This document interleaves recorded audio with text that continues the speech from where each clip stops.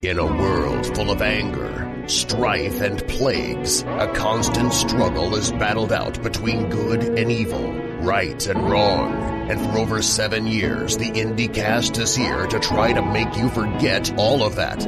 With interviews, pop culture talk, and the best in sexual innuendo. So sit back and relax as Chad, Zach, and Luna welcome you to the IndyCast. Exclusively on the Wrestling Nerds Radio Network. Hello, everybody, and welcome to another episode of the IndyCast. I am Zach Romero, and since Chad is off doing Chadly things and Luna is working on the finishing touches for the highly requested Nova Alliance tease, joining me here on the episode right before our 8th anniversary as a show is none other than the Dairy Dynamo himself, the Blue Cheese Meanie, the Asiago Ass Kicker, the Mozzarella Monster. He is 100% ready, Chetty. Ladies and gents, open your ears. It's the Cheese. Cheese, thank you so much for joining us. Wow, I don't even deserve that. But there was an episode that I listened to very recently that kind of like the roles were reversed, and there was a different T-shirt being talked about than this Nova Alliance garbage that you guys are producing. Of course, the folks over at Fully Gimmick don't produce any garbage. I understand that, but right. But perhaps not to your liking in the design department. Well, yes. Last week we did. I did speak with Captain Aaron Nova, and I did happen to mention that Luna was working on a gigantic stack of Cheesemania shirts. So yeah, there's been a little bit of a culture war here in the workshop, but we want to help everybody. You know, if I could just get Luna's seal of approval on Cheesemania versus Nova Alliance, I mean, then... I've been very surprised that has not come up. That I think, and maybe it's because Luna and I are not super in the public eye in terms of the pro wrestling side of things. We're just sort of a merchandise brand.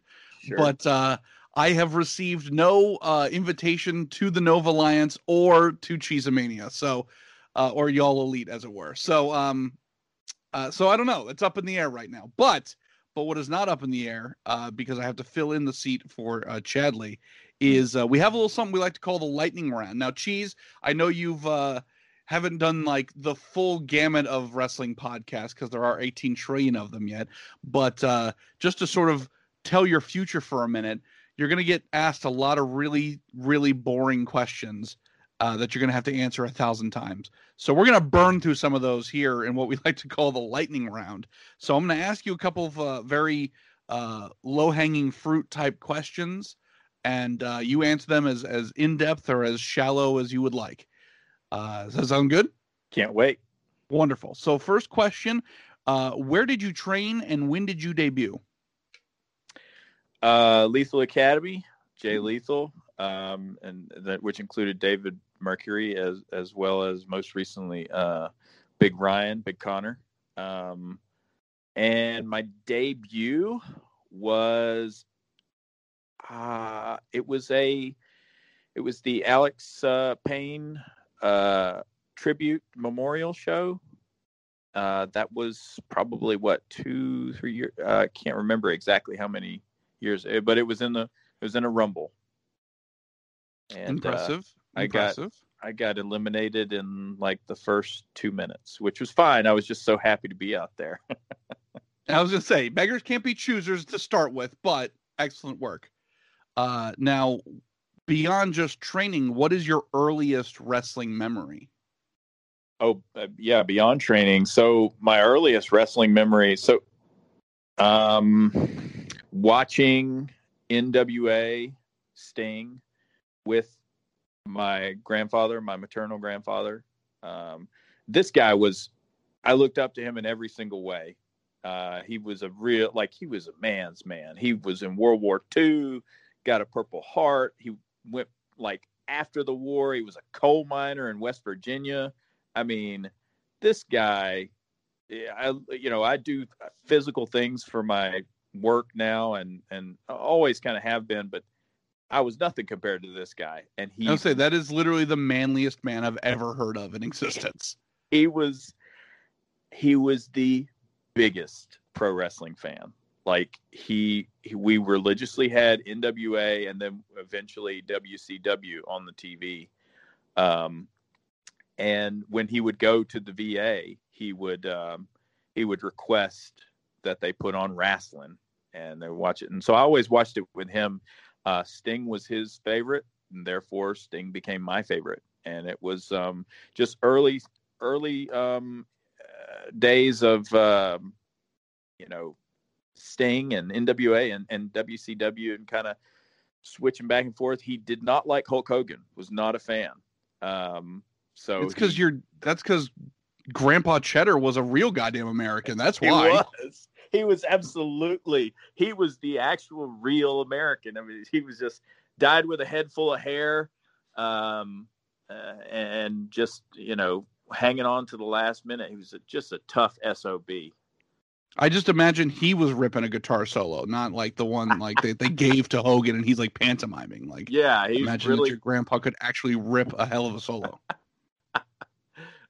I'm sure he could have if back in his day. I mean, he was just a true Renaissance man, and like watching it with him was just really super special. And then beyond that, whenever he passed, his wife, who I affectionately called my nanny, we all called her that we watched wrestling to feel kind of close to him, but then she kind of fell in love with it all over again. So for years after he passed, I would watch wrestling. That was during the time where it was like you'd switch from Nitro to Raw. To Raw, of course. So so you mentioned WCW. So was your household mainly a WCW household during the Monday Night Wars? Super, yeah, for sure. I mean, it was all the way. I kept with Sting throughout the whole way. I was. I immediately, by the way, I picture like 1996 that there was like an adolescent goth cheese era because Sting went Crow goth. So I feel like you just followed suit. You're absolutely you're correct. It's almost like you had a camera in my house. It's like I had the Surfer Sting, because for a long time I would dye my hair blonde. Nobody told me to. I mean, I guess it was subconscious because of Sting, but I would dye my hair completely blonde. I mean, I started out with lighter colored hair as a kid, and then it just, as I grew older, it just became kind of really dark brown, and then I would just dye it and I'd keep it real short. And then when Crow Sting, as some call him, when he started coming from the rafters, that's when I just let the hair go. And, imagine this chubby little kid just, wearing all black, every I could get my hands on. And it was just, oh man, the posters, it was like, I had all these old, 96 through 98, whatever years of Sting, these posters just all over my wall. I was such a Sting fangirl. It was unbelievable.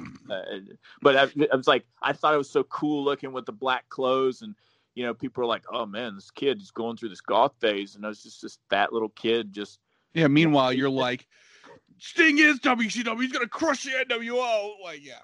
I remember pleading. I was just like, "Why? Why would you turn NWO? Scott Steiner, how could you? Why'd you do this?" That's real true heartbreak right there. That's something to be goth about. Yeah. Now speaking of being goth, I do want to know, as a fellow movie guy, and we're going to talk about that in a minute. Yeah. What is the last movie that made you cry? Oh man, what made me cry?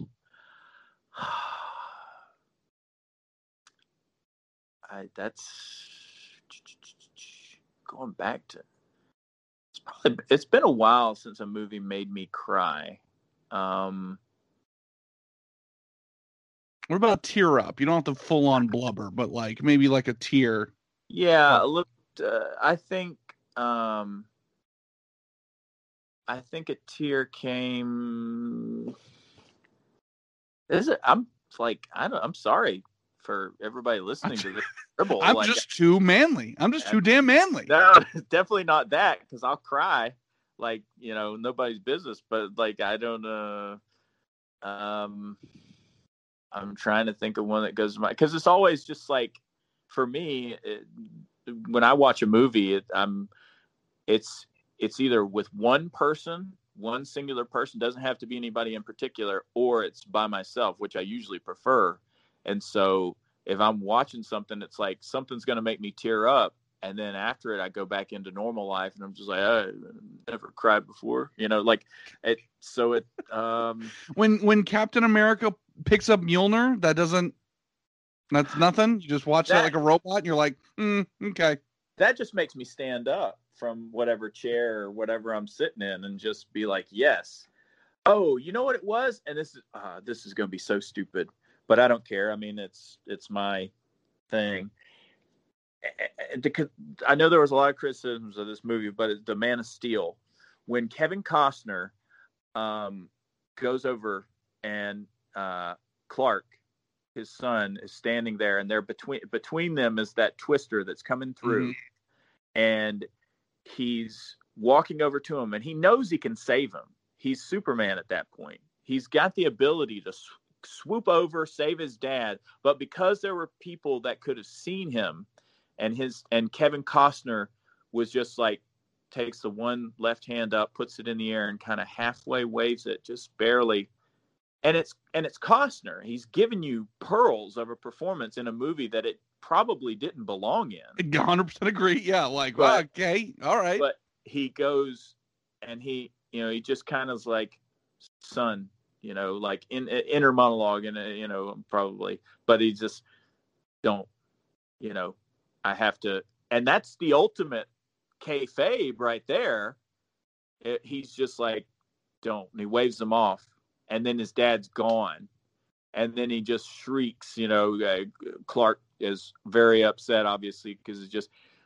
Now, I started tearing up, but under further review of watching it again, I was like, this is so stupid. He could have just been so fast and saved him, and why did we have to watch Jonathan Kent die? Like, come on. Yeah, like in the comics, he dies of a heart attack, and and the big lesson there is, hey, there are still some things that Superman can't stop. Correct. This was the exact opposite of that. Like, no, this is absolutely a thing that Superman can stop, like, very easily, in fact. But as I try to be a moment to moment guy, yeah, for the most part. No, you absolutely get caught up in that. Just like if that existed in a vacuum. Yeah, it's heart wrenching. But yeah, as soon as you start putting thought to, you're like, hey, wait a minute. He can do whatever he wants. What are we doing here? Exactly. When that, but yeah, that's one that I just remember, just kind of off the cuff there, where it did make me. I was just like, the sacrifice he made for his son just to keep his son safe. But then, like I said, think back down to now, you're like, God Almighty. Why didn't he just go? No one could see. It's the ultimate like crossroads between, for me, in wrestling, when you're talking kayfabe stuff and when you're talking comic book stuff, you're just like, on one end it's like, okay, protecting. On the other end, it defies all the logic for all these years of all these DC comic books I've consumed. Right. So that actually leads me to my next lightning round question. Are you more of a Marvel or a DC guy? So I'll split it if I'm allowed to. Mm-hmm. The Marvel, for the movies and cinematic universe, they've done a beautiful job with that, much better than the DC's, in my opinion, even though I just referenced a DC movie. Right. But so Marvel Cinematic Universe for the films, but DC Comics, like and the graphic novels and trades and everything, all day for me. I'm a huge Grant Morrison guy. Really? Yeah. That's interesting. I need to give Grant Morrison another chance. And if there's anybody, I know Sussman might be listening to this and he's gonna yell at me about this, but like really my big exposure to Grant Morrison was All-Star Superman. Yeah. And I super didn't dig it. And I just was sort of like, and at that same time, he was just hitting a hot streak where like DC would just give him whatever he wanted. So he also came up with like there's a crazier Batman that lives subconsciously in Bruce. And I'm like, what are we doing? But I know that Grant Morrison has written some unbelievable stuff, and I want to check out like Doom Patrol and some of the other titles that he's worked on, Animal Man, and I want to go back and check some of that out because I feel like I just happened to pick up a couple. I used to work at a comic book shop a million lifetimes ago, and so picking up just a couple of random issues and thumbing through it and being like, what are we looking at here? I think turned me off to somebody who is very talented. Yeah, so if you didn't like All-Star Superman, I shouldn't recommend this to you, but I'm going to flex a little bit and say Wonder Woman Earth 1 that Grant wrote. Give that a shot. And I think that, like, for me, I enjoyed All-Star Superman, but I got to tell you, it took me a little while to get kind of through it. The anime, like the drawing was what really drew me in more than Morrison did at first. Frank Whiteley, I just love his style. It's just so beautiful, and just the way it moves on the page for me is just it's slick in the most unslick way that you could possibly be. But yeah, look at Morrison too for new X-Men, like Imperial X-Men stuff. And then there's this one really dopey thing he put out that's in Dynamite that was Dinosaurs versus Aliens. I'm interested. Super weird, right up your alley. Give that a shot. It's not going to blow your hair back, but it's going to get you like, okay, I kind of see the wavelength and I'm going to go. But yeah, you referenced the Batman of Zur-En-Arrh. Yeah, like that to me, that blows me away more than anything, that a guy could come up with an idea that, we all, or at least I love the idea that Bruce is the Mask and not Batman. And so to take that another step further, that if Batman loses his ever-loving mind, there's another Batman buried so deep in there that nobody could even screw with him psychologically to the point that they can beat him down. It's like he's got this whole other Batman of another universe just like buried into his subconscious. It's to me, it's beautiful. So let me ask you this: what would be, let's say somebody comes in off the street and they're like, all right, I want to get into comic books. What's the graphic novel to really hook just a random superhero person?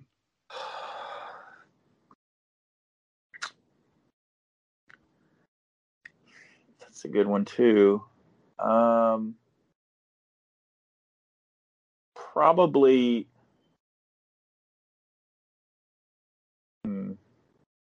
just from my perspective, something along the lines of Watchmen that's like, familiar. Or something, like Kingdom Come to me is like, because you've got a lot of familiar characters in that. I mean, as a trade, but you've got a lot of familiar characters in that, and you're seeing them in a different light. So it's kind of like, I don't know. I think something kind of that fits into pop culture lexicon you want to draw somebody in. This will get you on like a kind of a hot trail. Something Alan Moore, Watchmen. That's interesting that you picked those, because you picked two titles that sort of like deconstruct the superhero to a certain extent. Which, I mean, if it was somebody who had like only seen comic book movies, I think that would be really interesting. Unfortunately, all of my like touch points are all 1,000 years old now. But I would like try to pitch somebody on like Red Sun Superman. Because I'm like, well, the origin of Superman. Yeah. But what if it was turned on its head? And what if instead of Kansas, he lands in Russia? And then it's like, well, now what happens? It's like, well, the government, definitely gets a hold of him and makes him like not only their like super soldier, but also their like propaganda machine.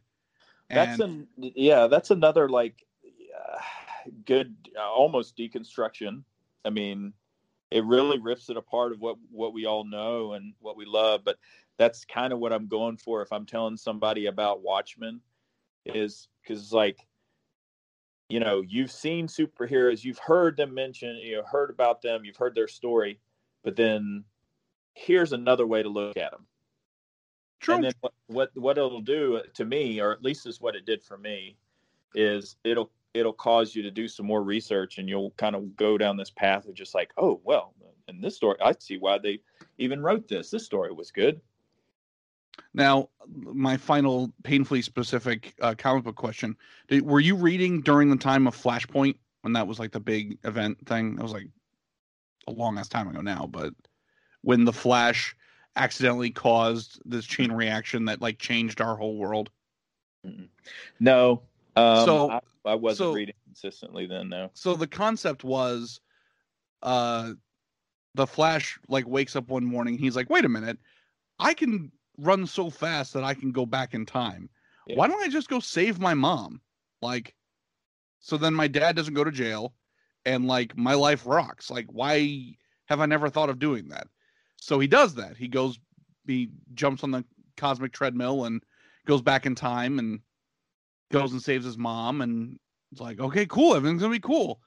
Well, then he wakes up and it's like Back to the Future Part 2, where like everything's bad. And he's like, what?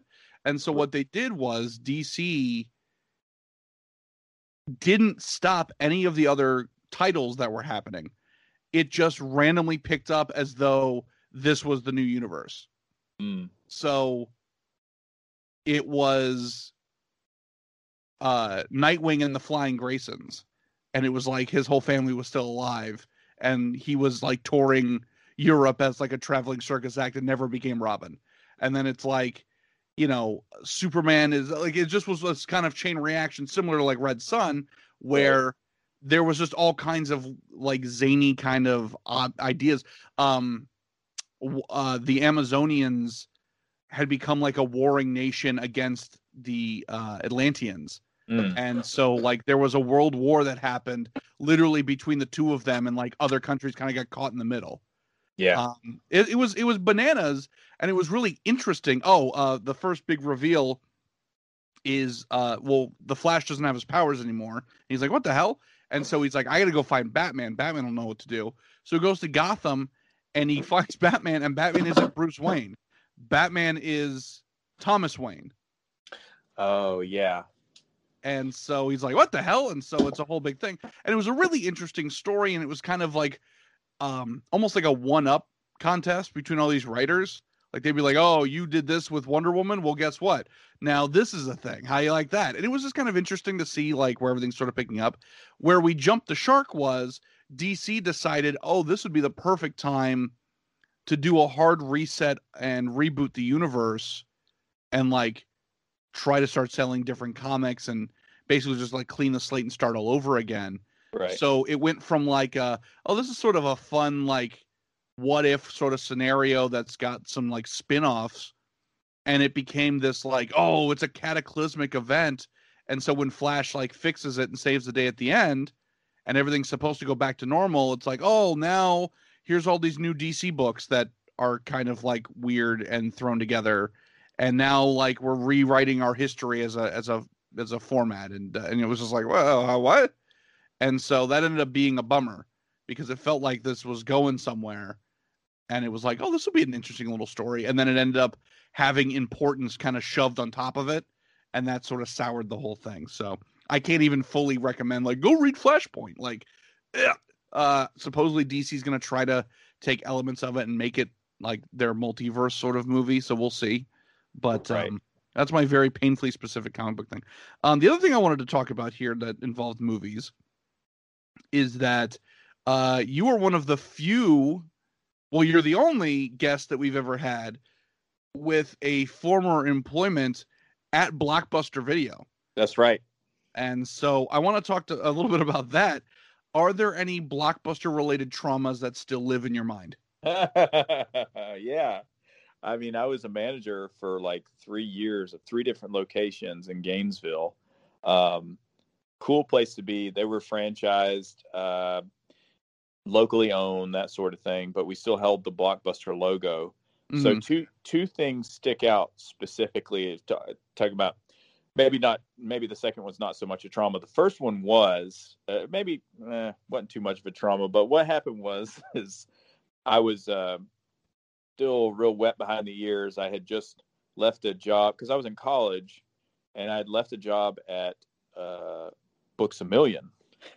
And Amazing. I was a barista, and then I was like their logistics specialist. They're like, you look like you can lift some stuff and check some boxes and stand in the back where nobody sees you. And I'm like, yeah, I can do all that stuff. And they're like, all right, you're our logistics guy. I'm like, cool.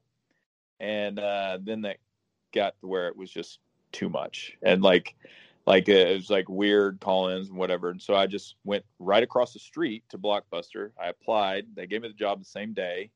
I went back across the street, put in my notice at Books A Million. Then I was working at Blockbuster.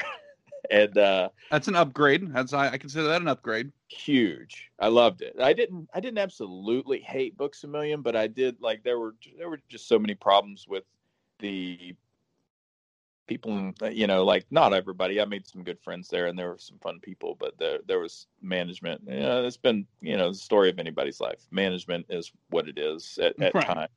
You get the wrong person in there, it'll run anybody off.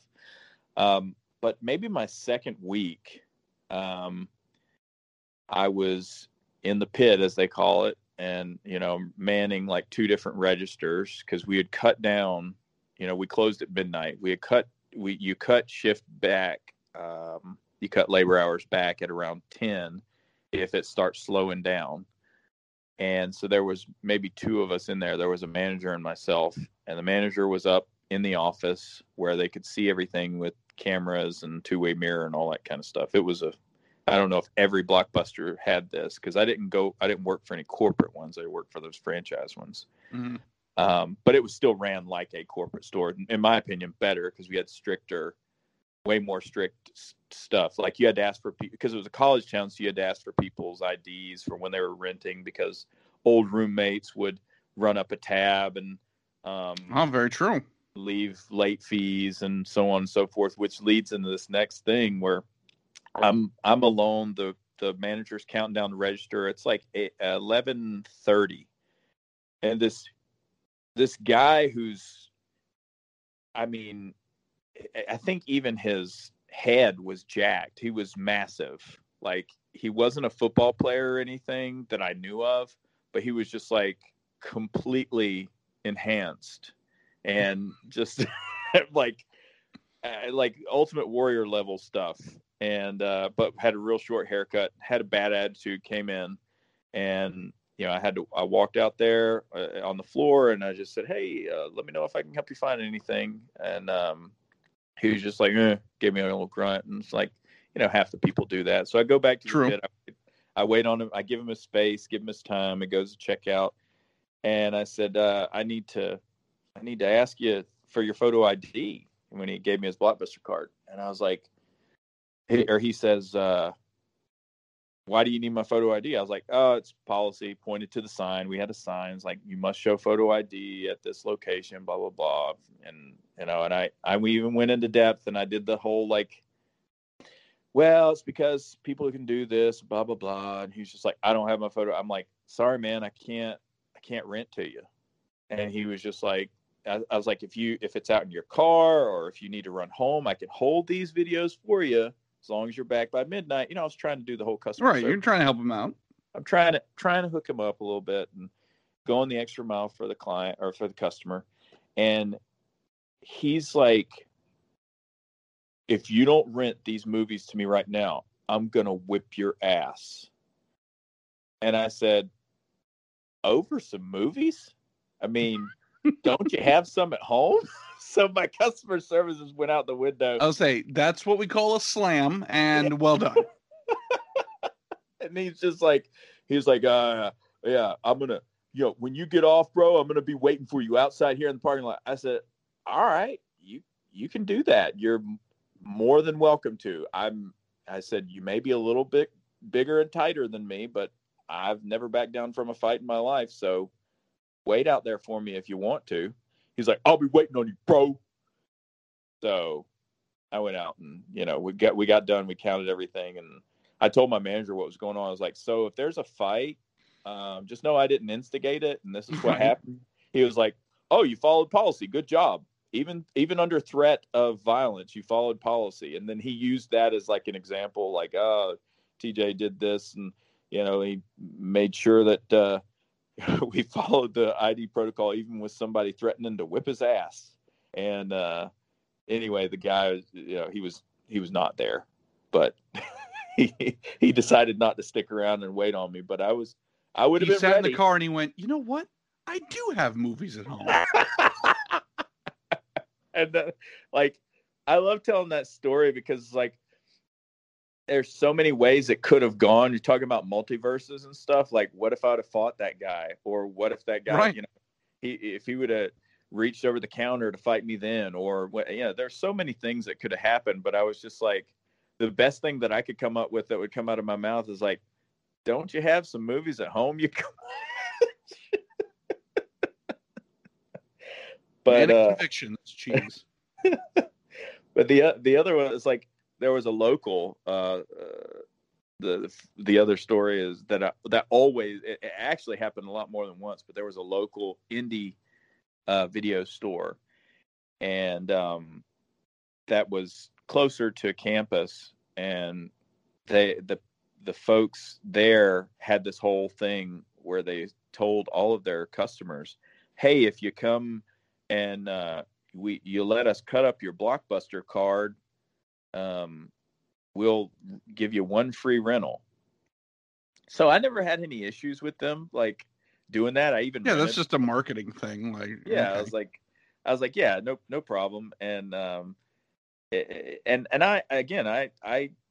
so it was back. It was akin to what you're into these days. They had a bunch of VHS tapes and a bunch of horror movies that had not converted to DVD at that point. And so it was a hot thing for any, film nerd or any person who enjoyed, classic cinema to go over there and just grab their VHS or whatever they had, because they would, they weren't strategic about it. That's just this is what they had for years and years and years. So, but anyway, this one guy kept coming in and he kept asking me hey, can you print me out another card? And I was like, sure. And I actually weirdly kind of enjoyed it, because it was you'd have these little laminate sticker things. You'd print out this card from this DOS-like printer machine, and it'd have their little barcode and it'd have their name. I can see that. There's a tactile response to that sort of thing. Right. It was a little baby arts and crafts break. Exactly. It was it was a little happy place for me in the day, because every single day you're making new Blockbuster membership cards. But this guy, almost every single time he came in, and it was before I knew about their little marketing, that independent. Oh, so you're just thinking this guy's just dumb as hell and just keeps losing his card. Exactly. And that's how I found out. So I'm like, dude, why do you, I was like, I don't have a problem with it, because we have unlimited cards here and they're free to get, and I'm always going to print you one out. But don't you ever want to just keep one in your car? You want me to make you two so you can keep one in your car? It's he's like, no, bro. I forget the name of the place, but he was like, I would go into, every time I go in there, I'll get some old, because they're closer to me, but you guys have a better selection. So I would get something during the weeknight, and they would just say, cut up your Blockbuster card. And I did it hundreds of times, and they just, keep renting free movies out to me. I'm like, these are terrible business decisions on their part. Right. Yeah. And the fact that no one picked up on it on their end either, of hey, this guy keeps coming in with a new membership card. That's weird. Yeah. And it's I don't think they had enough employees to be oh, I never noticed. But it's also to try and explain that to somebody. They even put it in the student newspaper there. It's as a story. And so a lot of people kept doing it, but they thought they were fighting against the heavy-handed corporation of Blockbuster Video. in actuality, they were fighting against a local business that was locally owned by people who own, they, don't get me wrong, they had money, but like they owned other local businesses. And the only reason it wasn't this act of rebellion against the man. It was like an act of rebellion against like Greg. Exactly. Which ironically was, may he rest in peace. He passed away, but that was my general manager's, that was his name, was Greg. Get out of here. I'm not even joking. It's good guy. Loved him to death. But yeah, it was kind of a strange thing. I've kind of made a habit about that before I did work in government and worked for Tampa International Airport and things like that. Like I worked for franchise businesses. I worked for a franchise Sears. I had millions of jobs. Like it's not like I couldn't keep a job. I've just been working for a long time. But like now let me ask you that. Yeah. So does that play into how you see wrestling at all? Like as someone who, like you said, it's not like you're getting fired every 10 minutes, but you've just worked a lot of your life. Does that kind of work ethic and point of view, does that play a part in how you view wrestling? I would say so, in a lot of different aspects. Because it takes prioritization. It takes a lot of review in your head. When you start a new job or you have a different job or you've got any kind of work ethic, you're just like, you're not necessarily being a goody two shoes and thinking, how can I make things better tomorrow? Right.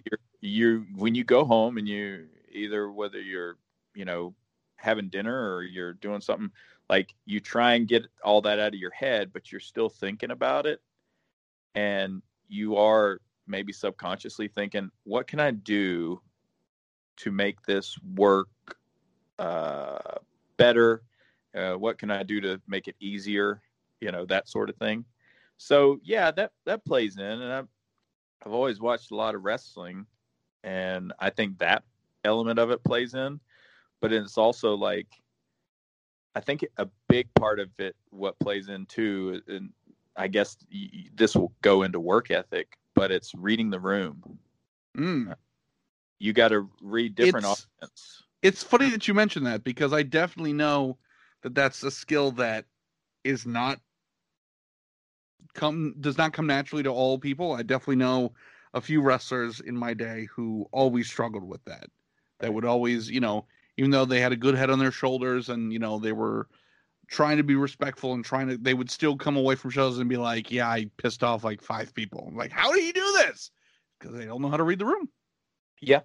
Yeah. I mean, to me, you can have a guy that's like the complete package, but and a lot of times one thing they'll be missing is that ability to read the room, and not just read the room for just one particular audience. It's like you work a bunch of different promotions that we have in Florida that we're lucky to have, and their audience is completely different. That's why I'm always kind of, I'm a little bit like, if it's in front of a crowd I haven't been in front of before, I'm like, ooh, are they going to like the cheese? Are they going to be lactose intolerant? I don't know, but I think it's that. I think that's a big thing that's kind of paramount to your success in whatever kind of career you have, whether it's, you're working in a mailroom or you're, body slamming people. True. Very true. So I guess my question I should ask here is, where did the idea of the cheese come from? Like, you're putting together this idea that, this is going to be your persona for wrestling, and you come up with the cheese. I gotta give some credit to Jay Lethal. Of course, I give Jay Lethal credit and everything, and he'll probably say, quiet, don't tell anybody. This guy named the cheese. I don't want to tell anybody he's my student. It's weirdo, but no, I do have to give him a little bit of credit, because there comes a time when you need to, whether you are regularly, because you don't hear a lot of them, or at least in my opinion, you don't hear too many of them live on the indies, but it comes time where you got to learn how to work the stick, and you got to cut a promo, and it came that time for us. And while I was wobbly and still trying to get things figured out, while others had, who were more athletic than I am, figured that part out a lot quicker, I knew that I could run my fat mouth. So I had kind of a little bit of a dialogue kind of planned out. And I was not the cheese at that point. I was not planning to be the cheese. I was going to be, this is so stupid, but I was going to be the Tej, because everybody called me Tej growing up, the TJ, Tej, the Tej, it's the Tej, that was kind of a thing that a lot of people called me, still do. A lot of my really close friends call me that. And they, it came time for my promo, and the big thing that came to mind, and I hadn't seen it in years, but it stays with you forever once you see it, is the classic Chris Farley as Matt Foley, motivational speaker. And he said, not only does he say the part about living in a van down by the river, but he tells everybody that they're going to be living off a steady supply of government cheese. That's right, yeah. And so I said to everybody that's there, which is more nerve-wracking. I've said this before too. It's more nerve-wracking when your audience is your peers, because you kind of have a cool factor. You want to impress. You want to say. You want to feel like you've done the best, and/or you just want to get through it and not feel awkward. So there's that element of it. But my audience is my peers, and one of the audience, who's judging me, obviously, who's not a peer, is my teacher, mentor, Jay Lethal, and so Rod Grimes happened to be in the room. And so I guess I can contribute part of it to him. I can contribute the whole thing to him, but that's another side story. But I cut the promo, and part of it was like, I got some questions. Why do what's everybody we're imagining here? And I said, why are we all assembled here in this bingo hall? Why does everybody here look like they can't move out of their chair because they're so fat? And why does everybody look and smell like they're on a steady supply of government cheese? And excellent. Okay. It fell silent, and I, directed it at Rod Grimes, and Jay Lethal just said, that wasn't bad. Why are you so mad at him? Why are you so mad at that government cheese? And from then on, he started calling me government cheese. And then, as we all do, when you have a moniker or nickname for somebody, you shorten it as best you can so it rolls off the tongue easier. And he just dropped that, and he started calling me cheese. And so I saw an opportunity, and I said, you know what? I'm going to be the cheese, and I'm going to personify cheese. I'm going to actually be the cheese. I'm not cheese. I am the cheese. And so then the moniker started taking off, and started carrying Cheese Whiz cans with me. And it was off to the races. So let me ask you this, because I have seen it firsthand. I've seen crowds who are familiar with you. I've seen crowds who have never seen you before. And, basically as soon as you come through that curtain, people get it. They're like, this is our guy. You're whipping craft singles into the crowd, and it connects. It really does. For something as so absurd, it really does connect. But let me ask you this. Has there been an idea either you came up with or was suggested or what have you that was so absurd that even you drew the line? That you were like, okay, I get that I'm the cheese, but come on. In the not yet. What's great? It's a blessing and a curse that so many people have a lot of ideas about what the cheese should be, what the cheese should say, what you should do. There's a lot of already used puns that people throw at me, but I I remember them all, and I write most of them down, especially the good ones. But the Gouda ones. See? Oh, hey, there you go. He it did it. Seeps, We got it, folks. We got it. it seeps into like every part of your subconscious almost when you're talking about it so much and thinking about it, because I do.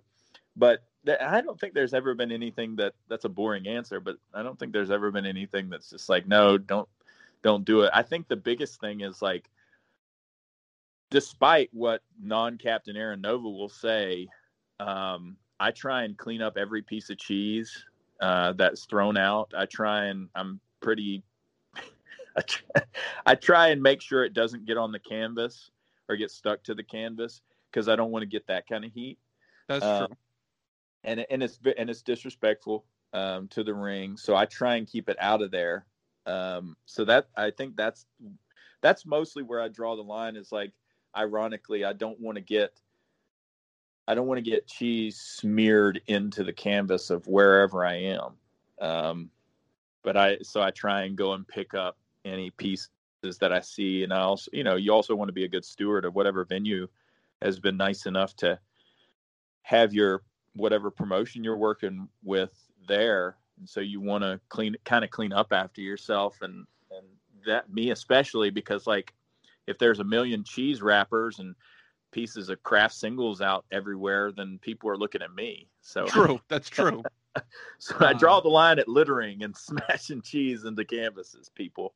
That's smart. That's very smart. And as for the puns and things that you've been, that people have mentioned to you, and you go, okay, great.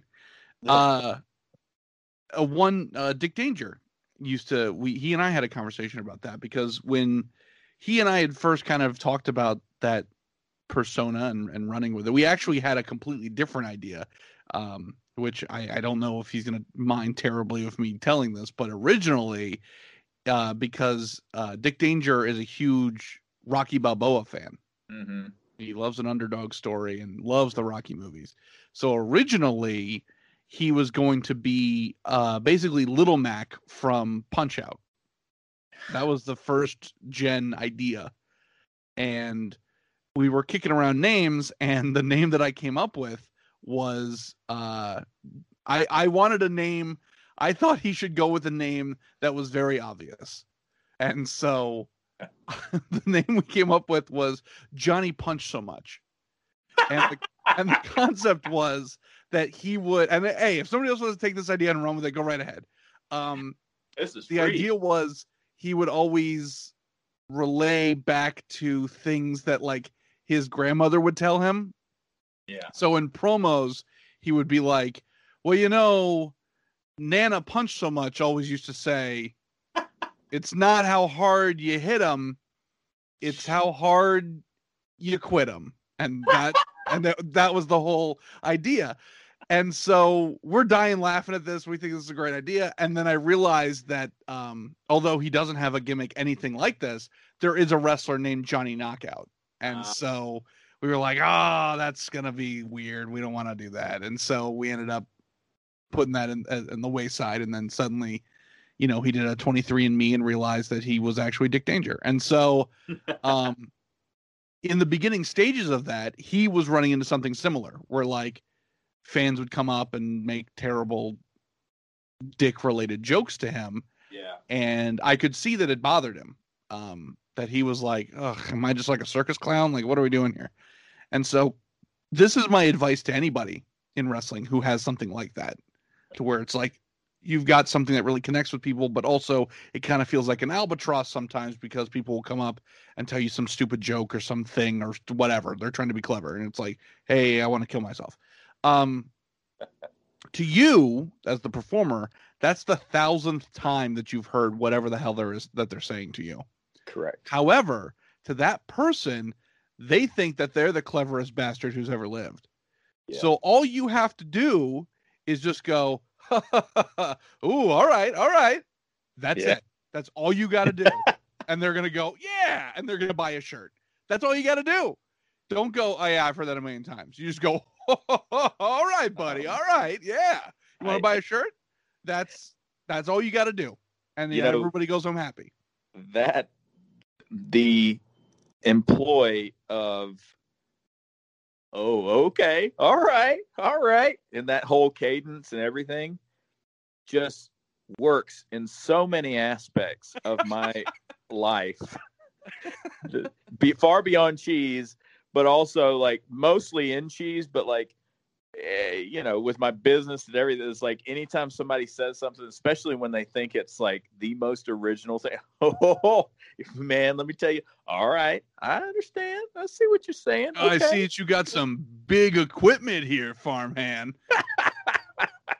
It's like And that. you go, I'm like, okay, all right, simmer down now. All right, Mrs. Jones. Yep, that's right. Okay, yeah. I see I'm picking up what you're putting down. That's it. That's all you got to do. That's all you got to do. It's beautiful. It works. It's like, but when it comes to, them coming through the merch line, it definitely works. But here's the thing. If you're making, which is probably one of the best decisions of your life, to buy a Cheesemania shirt, then let me tell you something. You're like family. So guess what? That idea, you said, oh man, your match was so cheesy. Ha ha ha ha ha. Then I'm going to be like, I love you so much. $20. You buy this Cheesemania shirt, I won't slap you for saying the dumbest thing I've heard all day. So speaking of things smothered and covered, yeah. Now you've existed mainly in the South for most of your life, correct? Or are you a Northern boy? No, definitely in the South. Okay. North Florida, which is basically South Georgia. Right. True. So, I guess my question for you is, when you're on the road, you're making the drives, as Uncle Bob Evans likes to say, and there's a rumbly in the tumbly, and it's time to pull off and grab something to eat. What is your preference? Do you prefer Waffle House or do you prefer IHOP? Waffle House all day. Really? Yeah. Waffle House, because I like that you said that like it was a little shameful too. Like you were like, Waffle House, really? Well, if you are putting those two up next to each other, and somebody could call this the most absurd thing that he's ever said, and I'll be fine with it, but like I'll stand by it. It's like IHOP. You said IHOP, right? Yep.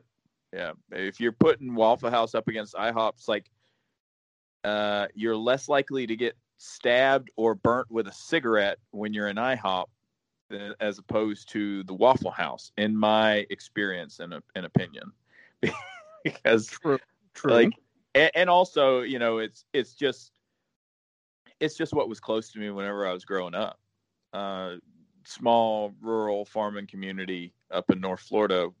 We got us a Waffle House off of I-10. So we didn't have no fancy IHOP. Fair enough. But also, like, if I'm going to be honest, you're talking about smothered and covered and capped and all the good stuff there. I love a good Waffle House, but on the other side of that coin, I've only ever been into a Waffle House, really on accident. It's always after something when everything else is closed. True. Super late. And kind of in the shadows. But when I'm there and I'm with a friend, which it's always been, we've either been out imbibing or. Yeah, I was gonna say, if you were telling me like, yeah, I love going to Waffle House and I go there stag, I would be like, oh, we got some deeper problems we're gonna have to talk about here, Cheese. Yeah, that's another podcast, brother. I mean, the Stag at the Waffle House podcast. Hosted by the Cheese. Oh man, I've only ever been there with close friends, and it's been late at night, or I've really needed that grease. So I mean, fair enough. Yeah. So I do have a couple of official IndyCast questions, other than the lightning round, that I'm contractually obligated to ask you. I understand. And so let's really take the air out of the room here. So unfortunately, in the incredible performance art that we all love here, known as professional wrestling, we lose a lot of talent early. Yeah, it's a hard life to live, even now, even with the modern quality of life improvements and attitude changes in wrestling. Wrestling's still a very hard life. So, that being said, which ghost of wrestling, be it a wrestler, a promoter, a manager, what dead wrestling personality would you have loved to have worked with most? Oh man, that is such a good question. I mean, well, it's not by accident. We have been doing this for literally 8 years now, so we've worked out a lot of kinks. But it doesn't have to be somebody that's like, oh, they were so young, does it? It could be any ghost of wrestling. So I would immediately go and pick Dusty Rhodes because, and part of a lot of the mannerisms you get from the American cheese is coming from the American dream, and just hard times, inspirational. I mean, if it could be passe, it could be something many other people would say. Personally, for me, it's because he was one of the wrestlers I watched along with Sting that I watched, growing up with my grandpa, and it was also he knew how to read a room. Mm-hmm. Okay, very true. He knew how to read a room. He knew how to talk. And he knew how to dance. He knew how to make things happen in the ring. And when he came out and all he had to do was just move just a little bit, people were so excited to see him. I mean, you can't deny that. But then also, I recall something that his son, Cody, said in an interview, and I can't quote exactly the interview or the timeline or anything like that, but he said something to the degree of, he spent a lot of time with you if he wanted to fix you. Like if you were like this perfect specimen of an athlete and of a performer, like a John Cena or something like that. It's not that Dusty Rhodes would have disliked John Cena, but he didn't have a lot to fix on John Cena. He wouldn't have a lot to fix on John. He could tweak his performance. He could give him pointers. And I'm sure he did, because if you have access to Dusty Rhodes at any point in your career, why would you not go to him and be like, hey, please, what can I do? And he'll give you the, I'm sure he'd give you the hey, baby, and give you the whole thing. And that's what I'd be doing constantly, because there's a lot of broken things I think that Dusty could fix in me as a performer and probably as a person too. But like, I think that his connection with the crowd is so massively, in some weird way, underrated, because, and I'm not saying that like there were people that didn't like him and all that kind of stuff, but like, you think back to those cheering, pleading, screaming crowds where it's all just pure, that was who he connected with. And the audiences now, or over the last, 15, 20 years of his career, or when he was announcing at WCW or anything like that, or working behind the scenes or whatever, they got the hit of nostalgia of, Dusty Rhodes. And I did to a degree, because I caught the tail end of his like heyday, you know what I'm saying? Mm-hmm. But like, you get the nostalgia factor with him. But I would just love to know what it would have been like to just kind of talk with him and see what he could fix in me, and see what I could learn from him. I would be an annoying pest for him probably, but I also feel like I could have connected with him on a level that's just like, and I'm not trying to say like, oh, I'm so freaking awesome that Dusty Rhodes and I would be equals. No, that's not it at all. But like, I just feel, you blow up these ideas in your head, because I would have there's no way to have any idea, if it could never happen. But it's like, this is what my impression of it would be, to just connect with him and, see what we could work on. And also just listening to him, I could imagine what that man could tell you No kidding. I mean, and that's one of those things too, is like teaching that sort of philosophy of like whatever you decide on, just going into it 110%. Right. Yeah, I think we would all be here for a tag team of you and the Dream, known as, American Cheese. So, my God, so amazing. So question number 2. We here at the IndyCast believe that every animal in nature is given certain evolutionary traits to ensure its survival. So, for instance, rhinos have the big horns, giraffes have long necks, etc., etc. Our belief is that human beings, as an animal, their evolutionary trait is their ability to use tools. So, the cheese. If you could fight any animal, what would it be, and what weapon would you use? Whew. Well, I can't just choose like a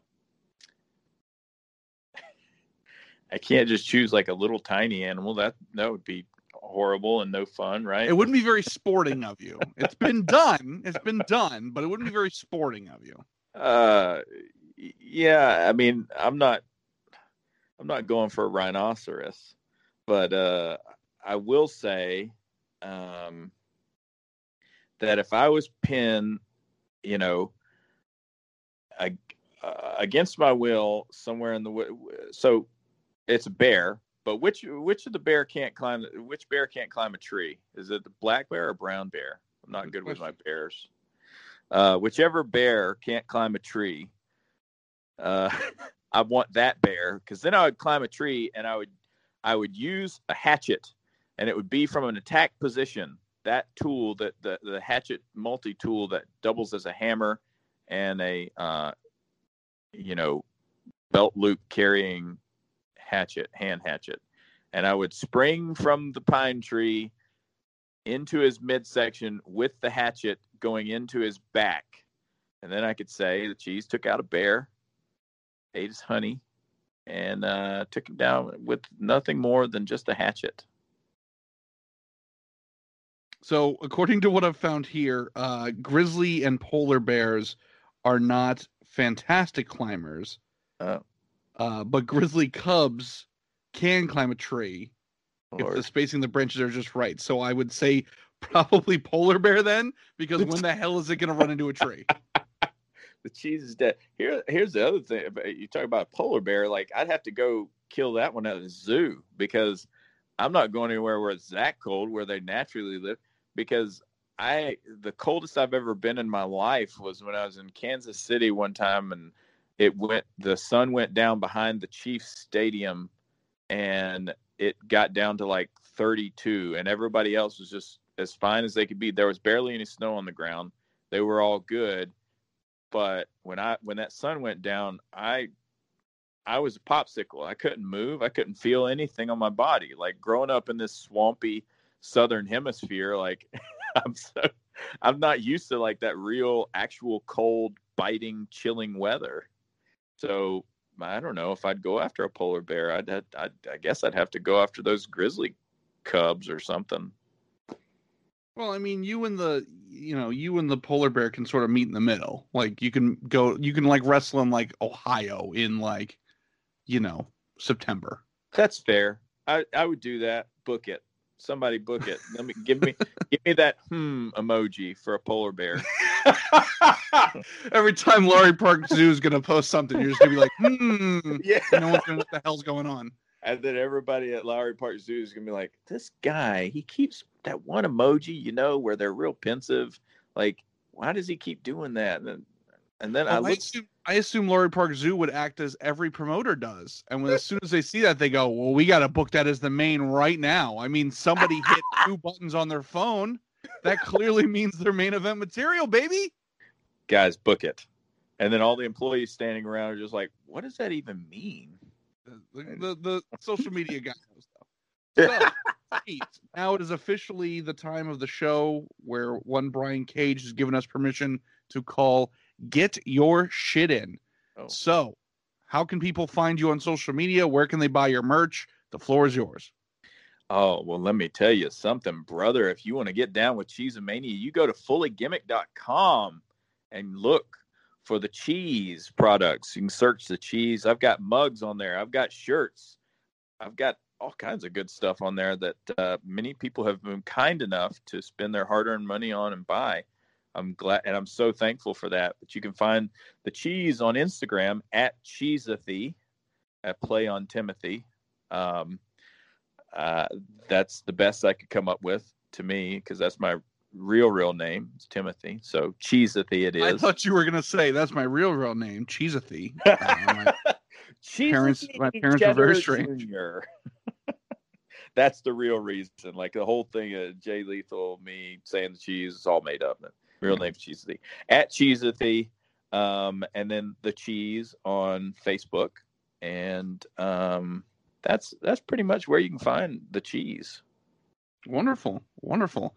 And we look forward to seeing the cheese this weekend at Grind Time Wrestling. Yes, sir. And he will be going up against one Captain Aaron Nova in a tournament match. The greatest feud in Florida wrestling right now is coming to a head.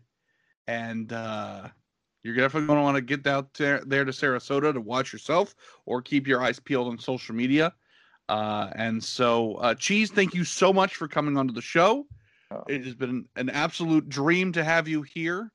And for everyone listening, for the dozens and dozens, and for Chad and Luna, I am, of course, Zach Romero. And until next time, everybody, we will see you next week on the Anniversario show, 8 years deep. We always say deuces.